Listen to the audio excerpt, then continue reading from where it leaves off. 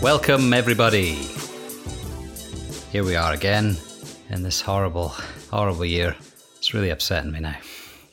It's really getting to me. I've had just about enough of it.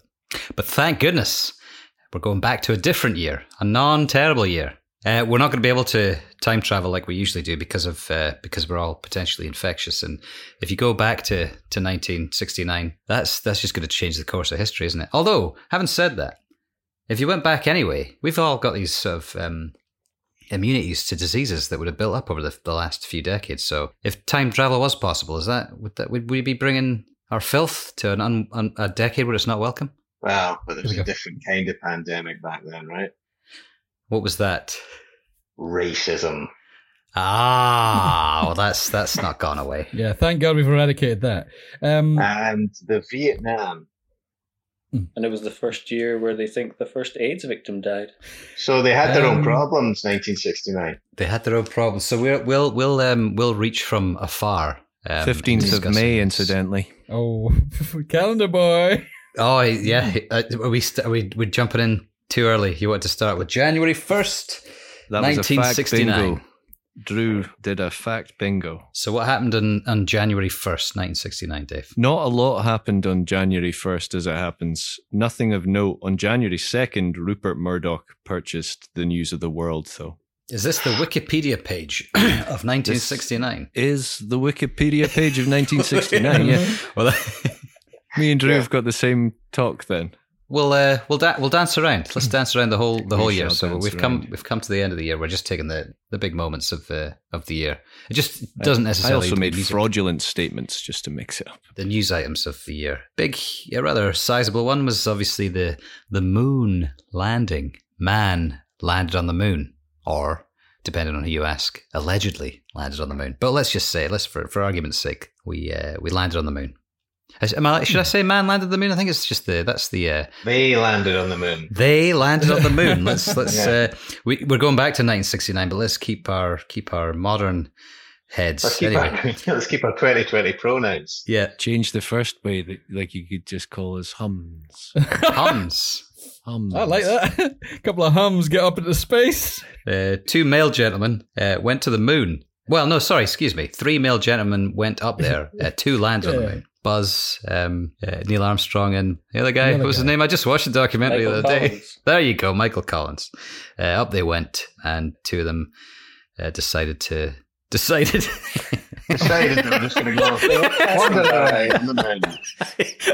Just cruising by the moon. And thought, hey, that looks pretty good. That's good sunbathing action down there. But Armstrong set foot first. But all the little pictures and stuff, that was Buzz Aldrin. Would you prefer to be the guy that was photographed on the moon, or the guy that was the first on the moon? Because he got all those cool pictures. He's like, hey, look, I'm a moon guy. Yeah, but like you almost kind of merge the two together because you don't really, unless you kind of look into that. Oh, do you think people are looking, looking at the pictures? There's Neil Armstrong. Yeah. The thing you always associate that with is that famous broadcast, that famous transmission, right?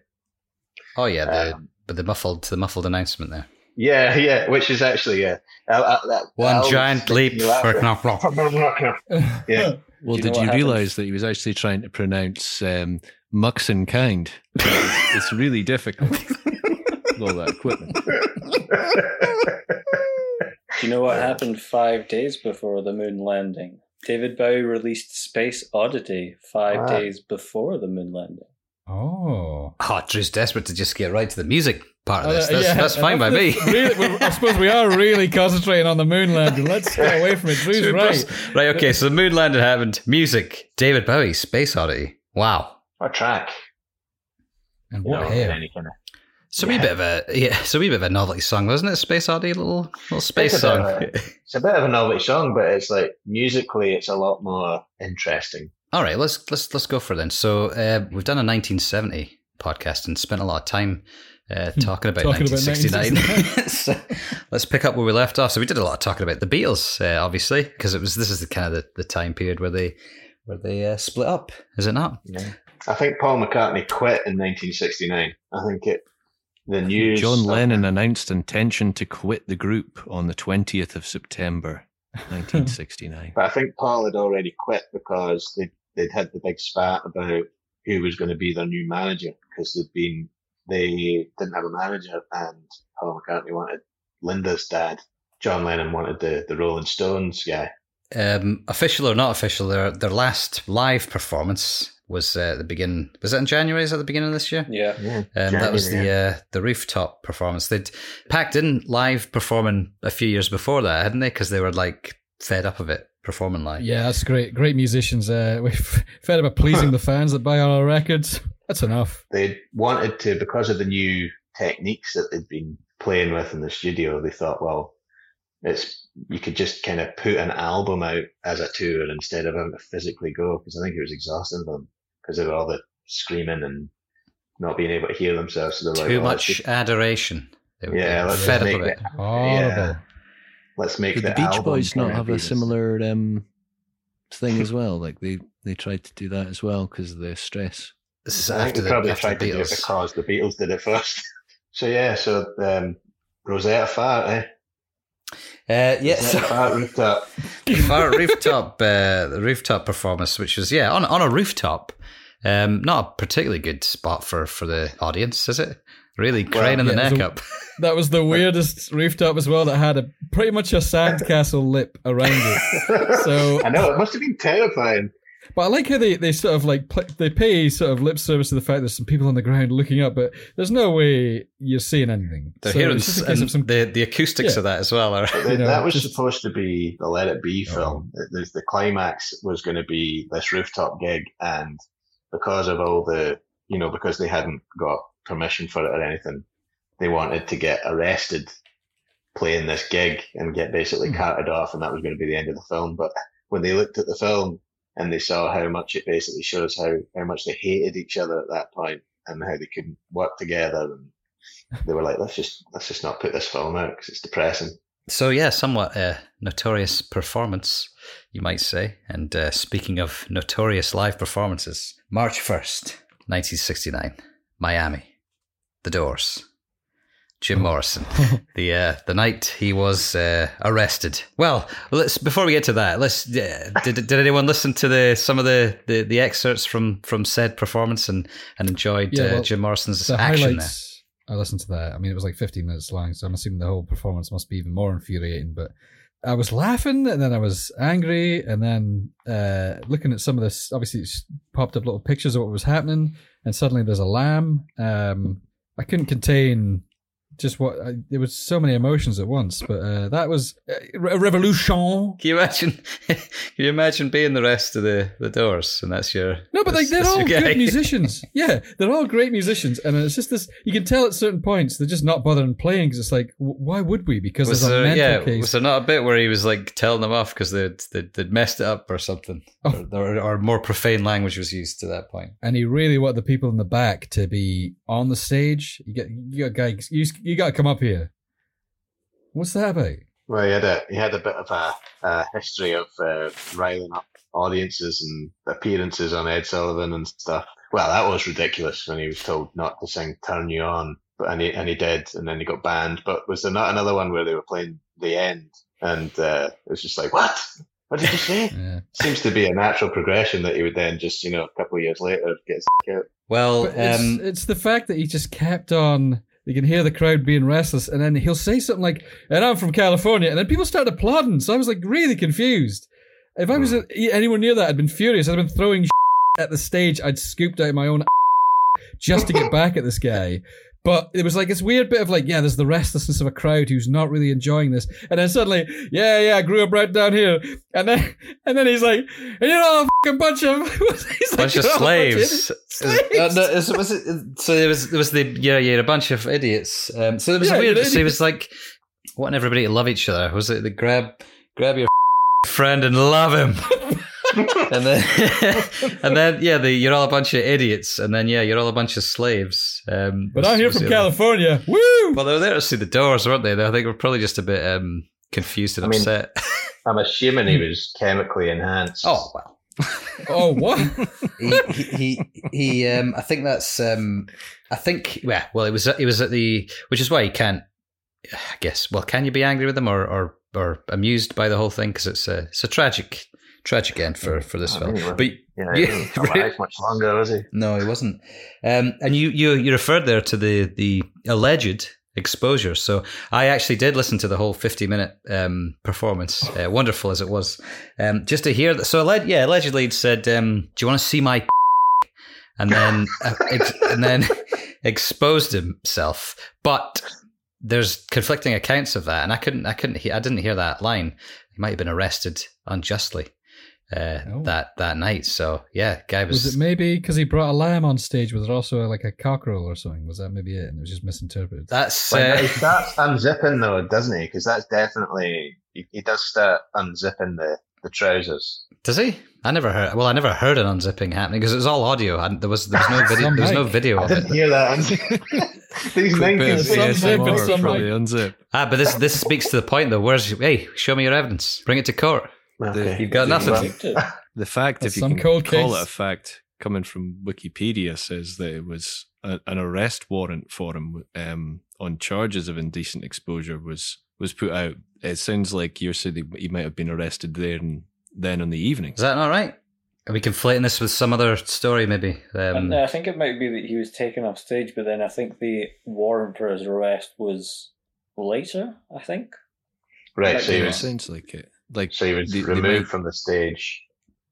Maybe need as a some time to prophylactic unpick that. measure. And then I think it was once they figured out what had happened, he got arrested. Because I think he was back in Los Angeles by the time the arrest warrant went out from. I suppose it would only take one person that didn't react kindly to it and was like furious. It was like, guess what he did, policeman? But then it was a lot more conservative back then, right? So the police aren't going to take any chances if they think that there's going to be some penis exposure. Well, I'd love it if it was the guy from the back of the room that he picked on. It's just coming back round to him. Yes, officer, I saw it all. Are we in agreement that just penises are a source of shame and we should all feel bad about that? Absolutely. I'm pretty sure that at some point this Pussy Riot band have done something like that, no? Some sort of dirty protest. That is a dirty protest, not everywhere. Well, it could be. Yeah, like that's just, what it you is. Yes, that's what it is. Yeah.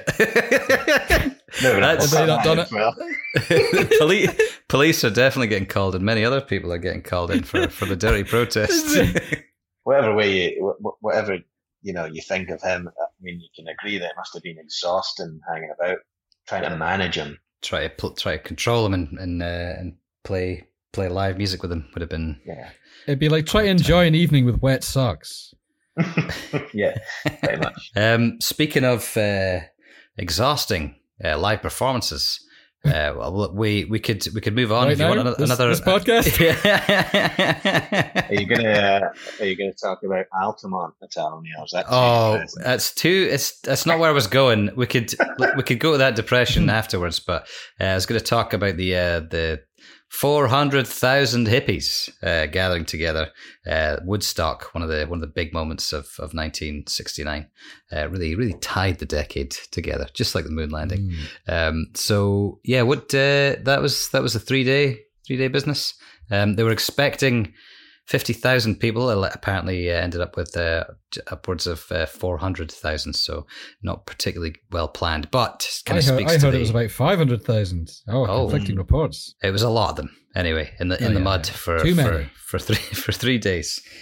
What I took away from it is apparently the sort of medical tent was dealing with about over 900 foot lacerations and punctures, but also that the toilets were overflowing. It sounded like there was running into the mud that everyone was sitting in. It sounded like hell. I mean, I hate tea in the park, the idea of tea in the park, so I couldn't imagine being surrounded by the smell of 500,000 hippies. There was So a big, that's what I took away from it. There was a big kind of problem with it on a health and safety. I think it was. See, I love the fact that madness like that was possible. Yeah, you wouldn't. That's just the health and safety's not gonna allow that. Mm-hmm. Yeah, the free-spirited days of overflowing toilets. Yeah, rock and roll. That's right. Well, Last I'm right foots. absolutely 100% with you on the whole festival thing. It's not my it's not my sort of thing either, but I just enjoyed the fact that that was a possibility. I don't know the name of the company, but some company apparently was just handing out some granola to help people get nourished. I found out some great stuff about Woodstock, guys. I feel like I've really. Let's find their story. Who are those people? I wish I'd remember the name, but some sort of granola handout guys was my fascination. Also, I'll get back to. I'm assuming we're going to talk about the musical performances. Yes.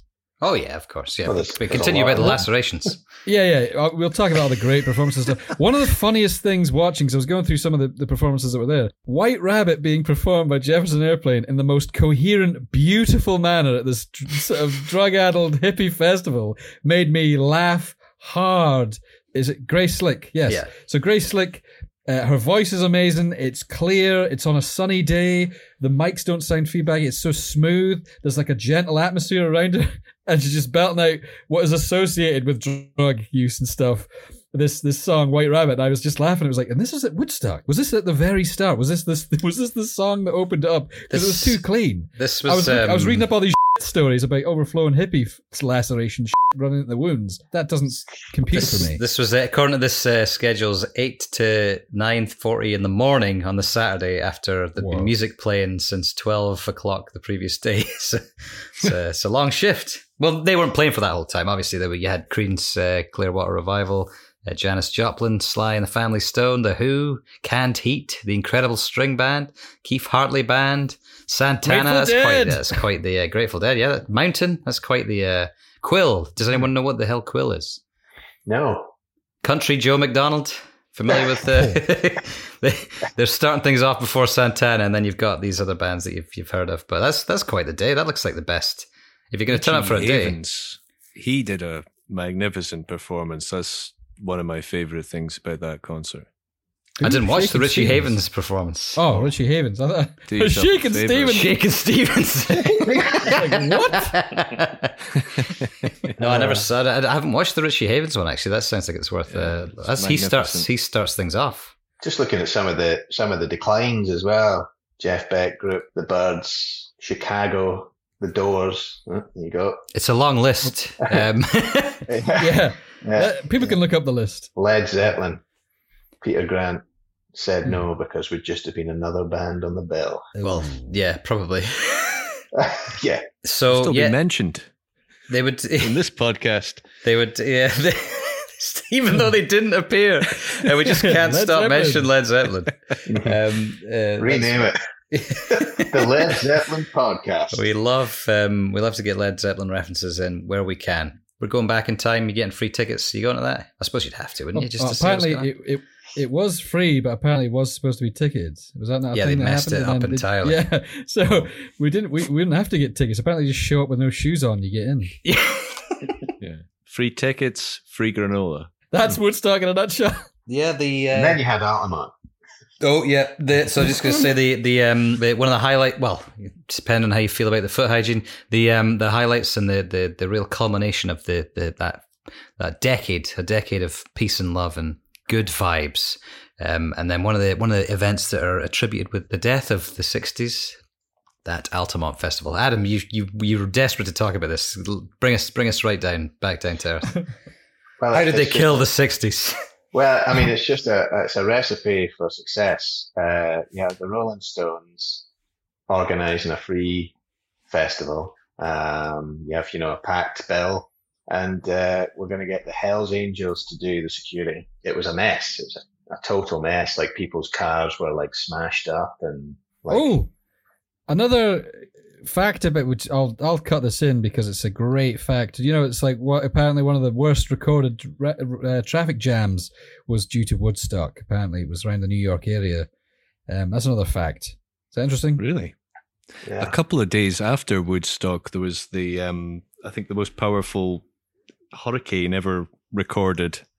Oh, wow. Camille was its name. Yes, so Altamont, big success by the sounds of it. So all the Hells Angels wanted to do was turn up. Say they were obviously providing security, but all they wanted to do was turn up, get drunk, and watch the bands playing. They were paid in beer, weren't they? Yeah, I think they were paid in beer. Yeah, I heard that. They were absolutely legless, and things started to get a little bit tasty. If you watch, what a brief description of the horror that happened. They were a bit legless, and things got a little tasty. I think during Jefferson Airplane set, things started to get a little bit wrong. Stark contrast, it sounds, to the Woodstock. I honestly thought you were going to do the Cable Guy reference there. Stark contrast to Jim Carrey in The Cable Guy. But you know what could have stopped the tension dead in its tracks? Yeah. And neutralized any negative feeling in the whole space, I think. Yeah. And a performance from the Shags. Oh, I thought you were going to say granola. That would have been. Wait, that would have been that would have de-escalated everything. Just handing out the granola. Hells Angels, wait! Look at this bowl. So I can tell Dave's dying to get to the Shags, but let's delay that. you want to make it worth the effort for having listened to that. Could I just tag on to the end of what you said about Altamont, Neil, which was the end of the 60s, the swinging 60s, and the love movement? Because weirdly, in 1969, on Valentine's Day, Pope Paul VI issued this thing. I'm not going to try and pronounce it, but he says he deleted Valentine from the Roman calendar of the saints. So, oh wow, that's really the death of love, sign of things to come. So Valentine's deleted. Peace and love is on the way out, and Altamont. I hope I'm pronouncing that right. By the way, I was saying that we're pronouncing that right, saying that through the whole podcast, looking like a bunch of Dina. I got it right the first time. There, so we're getting into darker times again. In 1970, we kind of touched on the when music starts getting a bit heavier, a bit more complicated. So you're getting your metal action. You've also got the beginnings of punk rock music. So the Stooges were, well, Velvet Underground are kind of credited with inventing that kind of DIY punk rock sound, even though they were actually quite good musicians, were they not? Whereas the Stooges, perhaps you might not be able to say the same thing for them. Is it not as well? Are the MC5 not credited for that? Yeah, it's a Detroit thing, isn't it? So they're kind of intermingling with each other. Yeah. But when they were both quite raucous groups, but I think what do you think? MC5, Stooges? Who's favouring which one? Kick out the jams. I hope that was coming. So yeah, the Stooges and MC5 weren't particularly well received when they first came out by the critics. It was all a bunch of noisy, childish. That's one of the reasons it was so, it took off culturally, because they couldn't barely play a note, right? Speaking of bands, in terms of musical ability, not well received.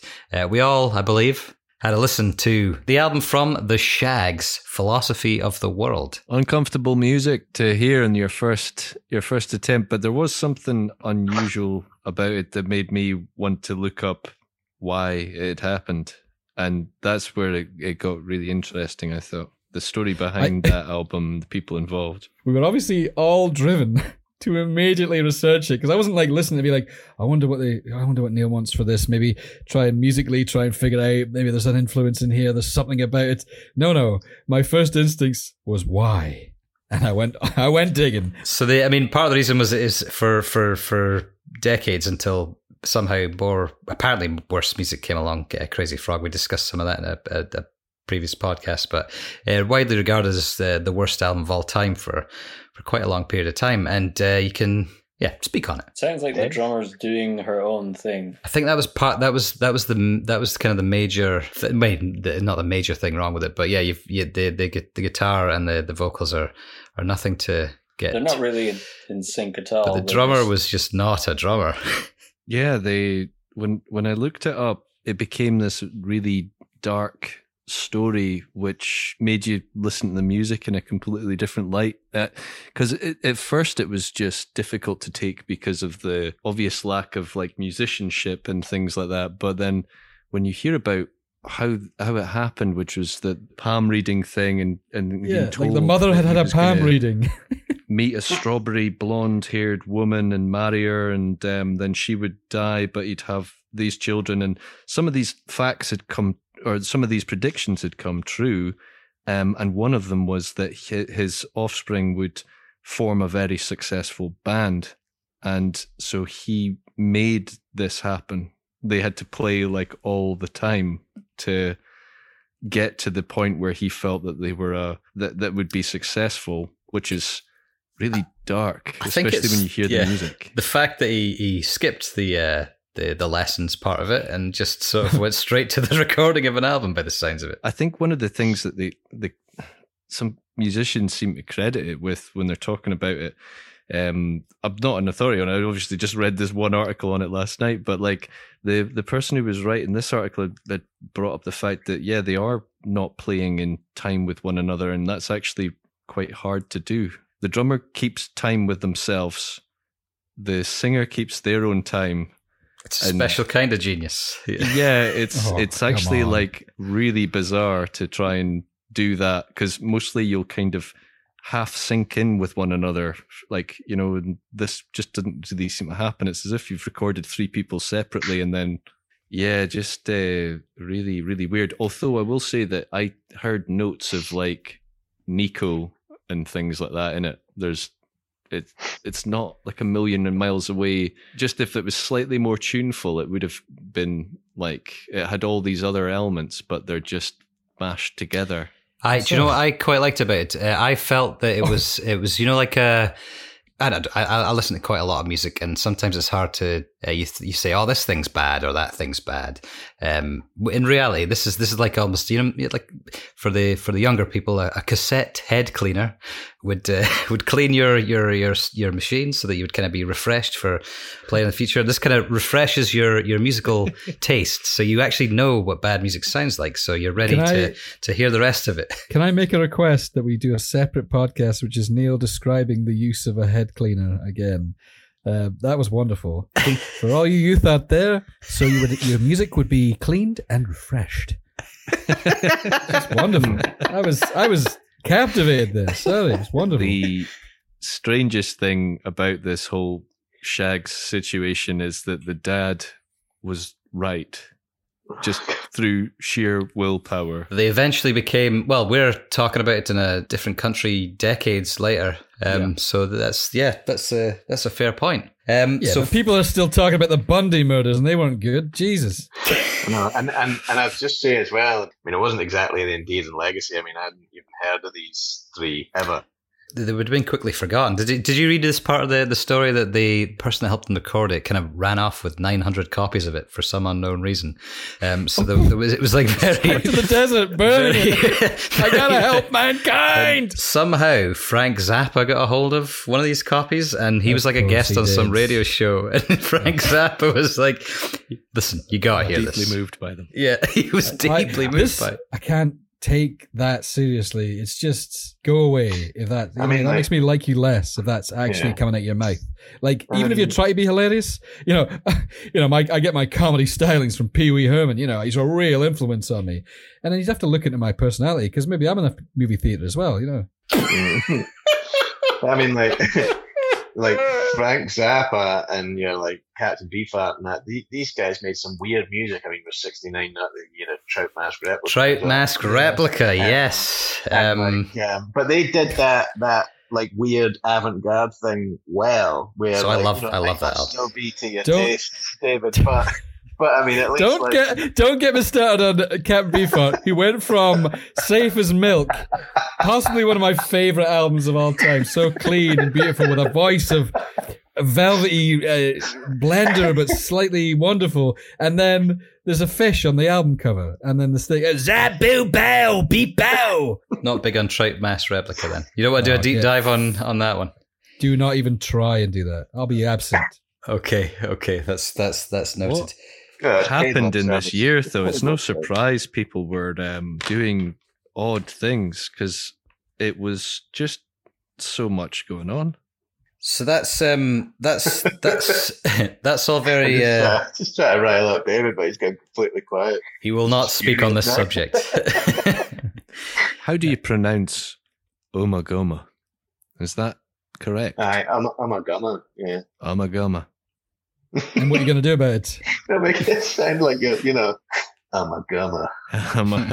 I'm going to release this. Oh, So yeah, that's staying in.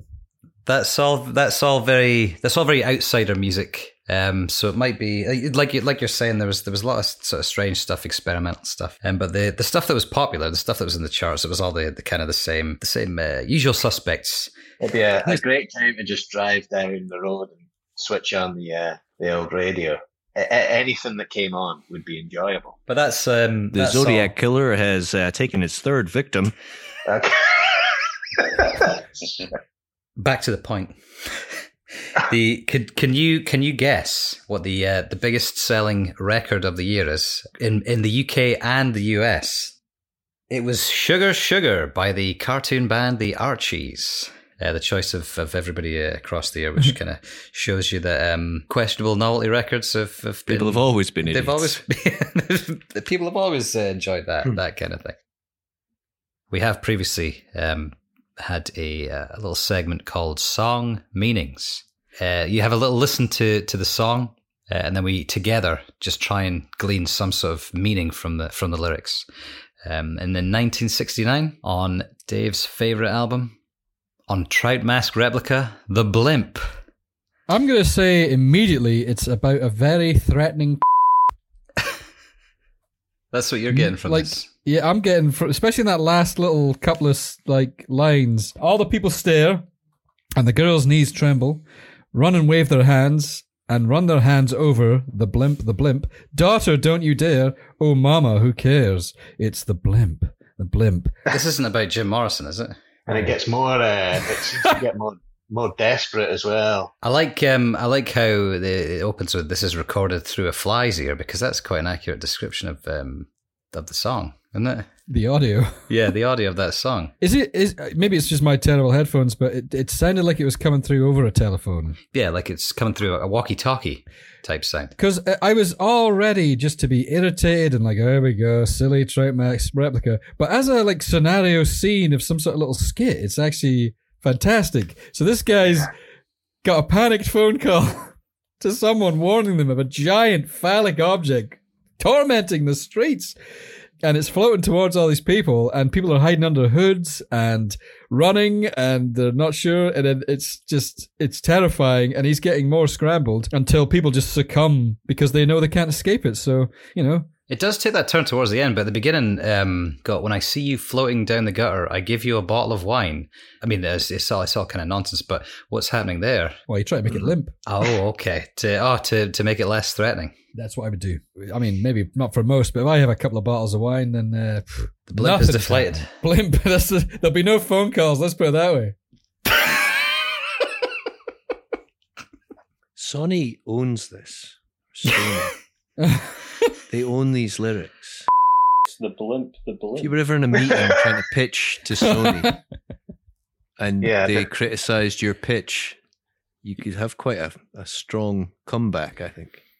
I assumed that, just what Drew was saying there, I assumed that was a kind of oh no, kind of an exclamation. Yeah, like an exclamation rather than it being about any boobies. Yeah, not just Yeah, that's what I'm saying. The more it went on, the more I thought it's supposed to be like a panicked phone call to someone. It's a guy oh my God, it's getting closer. It does sound quite, because I can never figure how much of Trout Mask Replica is stream of consciousness or how much of it was, because I've heard that it was perfectly constructed. Like this was the intent for it to be all like this. But I mean, when you hear it would take a special brain to put this together on purpose, surely. So I am right in saying what year was Safe as Milk? Is that 68, 67? Yeah. 67. So what the hell happened to the guy? What went wrong? Well, I mean, that one was quite... Who hurt this man? That was quite wacky, wasn't it? But this is... we're turtling towards the end of the decade. I think everything is coming to a close. I don't know if this is like a... Yeah, I don't know. You're just saying escalation is what you're saying. Yes. It's already a bit wacky, and then the more drinks you have, the more slurred. This was where he was always going to go. I think this is where he was going to end up. Frank is Frank Zappa, I believe. It must be. Because he's saying Frank, it's the big hit, and then perhaps the blimp is the huge success. that's going to come out of this nonsense album. Yeah. Is that what the blimp is, Frank? Because I think Well, was Frank Zappa producing this as well. So it's just going to blow up. This It's is going to be. destroyed. This is step aside, Abbey Road. This is the next big hit. Well, yeah, because it's called the blimp, and I also had to Google during that there what a dirigible is, and it's basically just another kind of blimp. You're flying in the face of coming at this clean, Adam. Actually, I'm researching what does this actually mean? Well, I didn't know what the word was, so I had to know what dirigible meant. We enjoyed that. Did everyone else know what a dirigible was before they? Oh yeah, I knew what that was. Of course, I did. Yes. Liar! I thought it was that. I thought it was that biscuit treat with the ham and the cheese. Drew, did you know what it was? You're the king of words. No. I King of words. Wonderful. Adam put himself very much in the jester role there. Drew, do you know you're the king of words? Well, yes. I'm confused. I thought it was a camera, but I think that's daguerreotype or something. I can't remember. Daguerreotype. He's the king of words and flags. Did There. any good flags come out in 1969, Drew? Cut that guy's mic. That guy's right. That's it. We're done. Get back in our blimps. Get back in our blimps.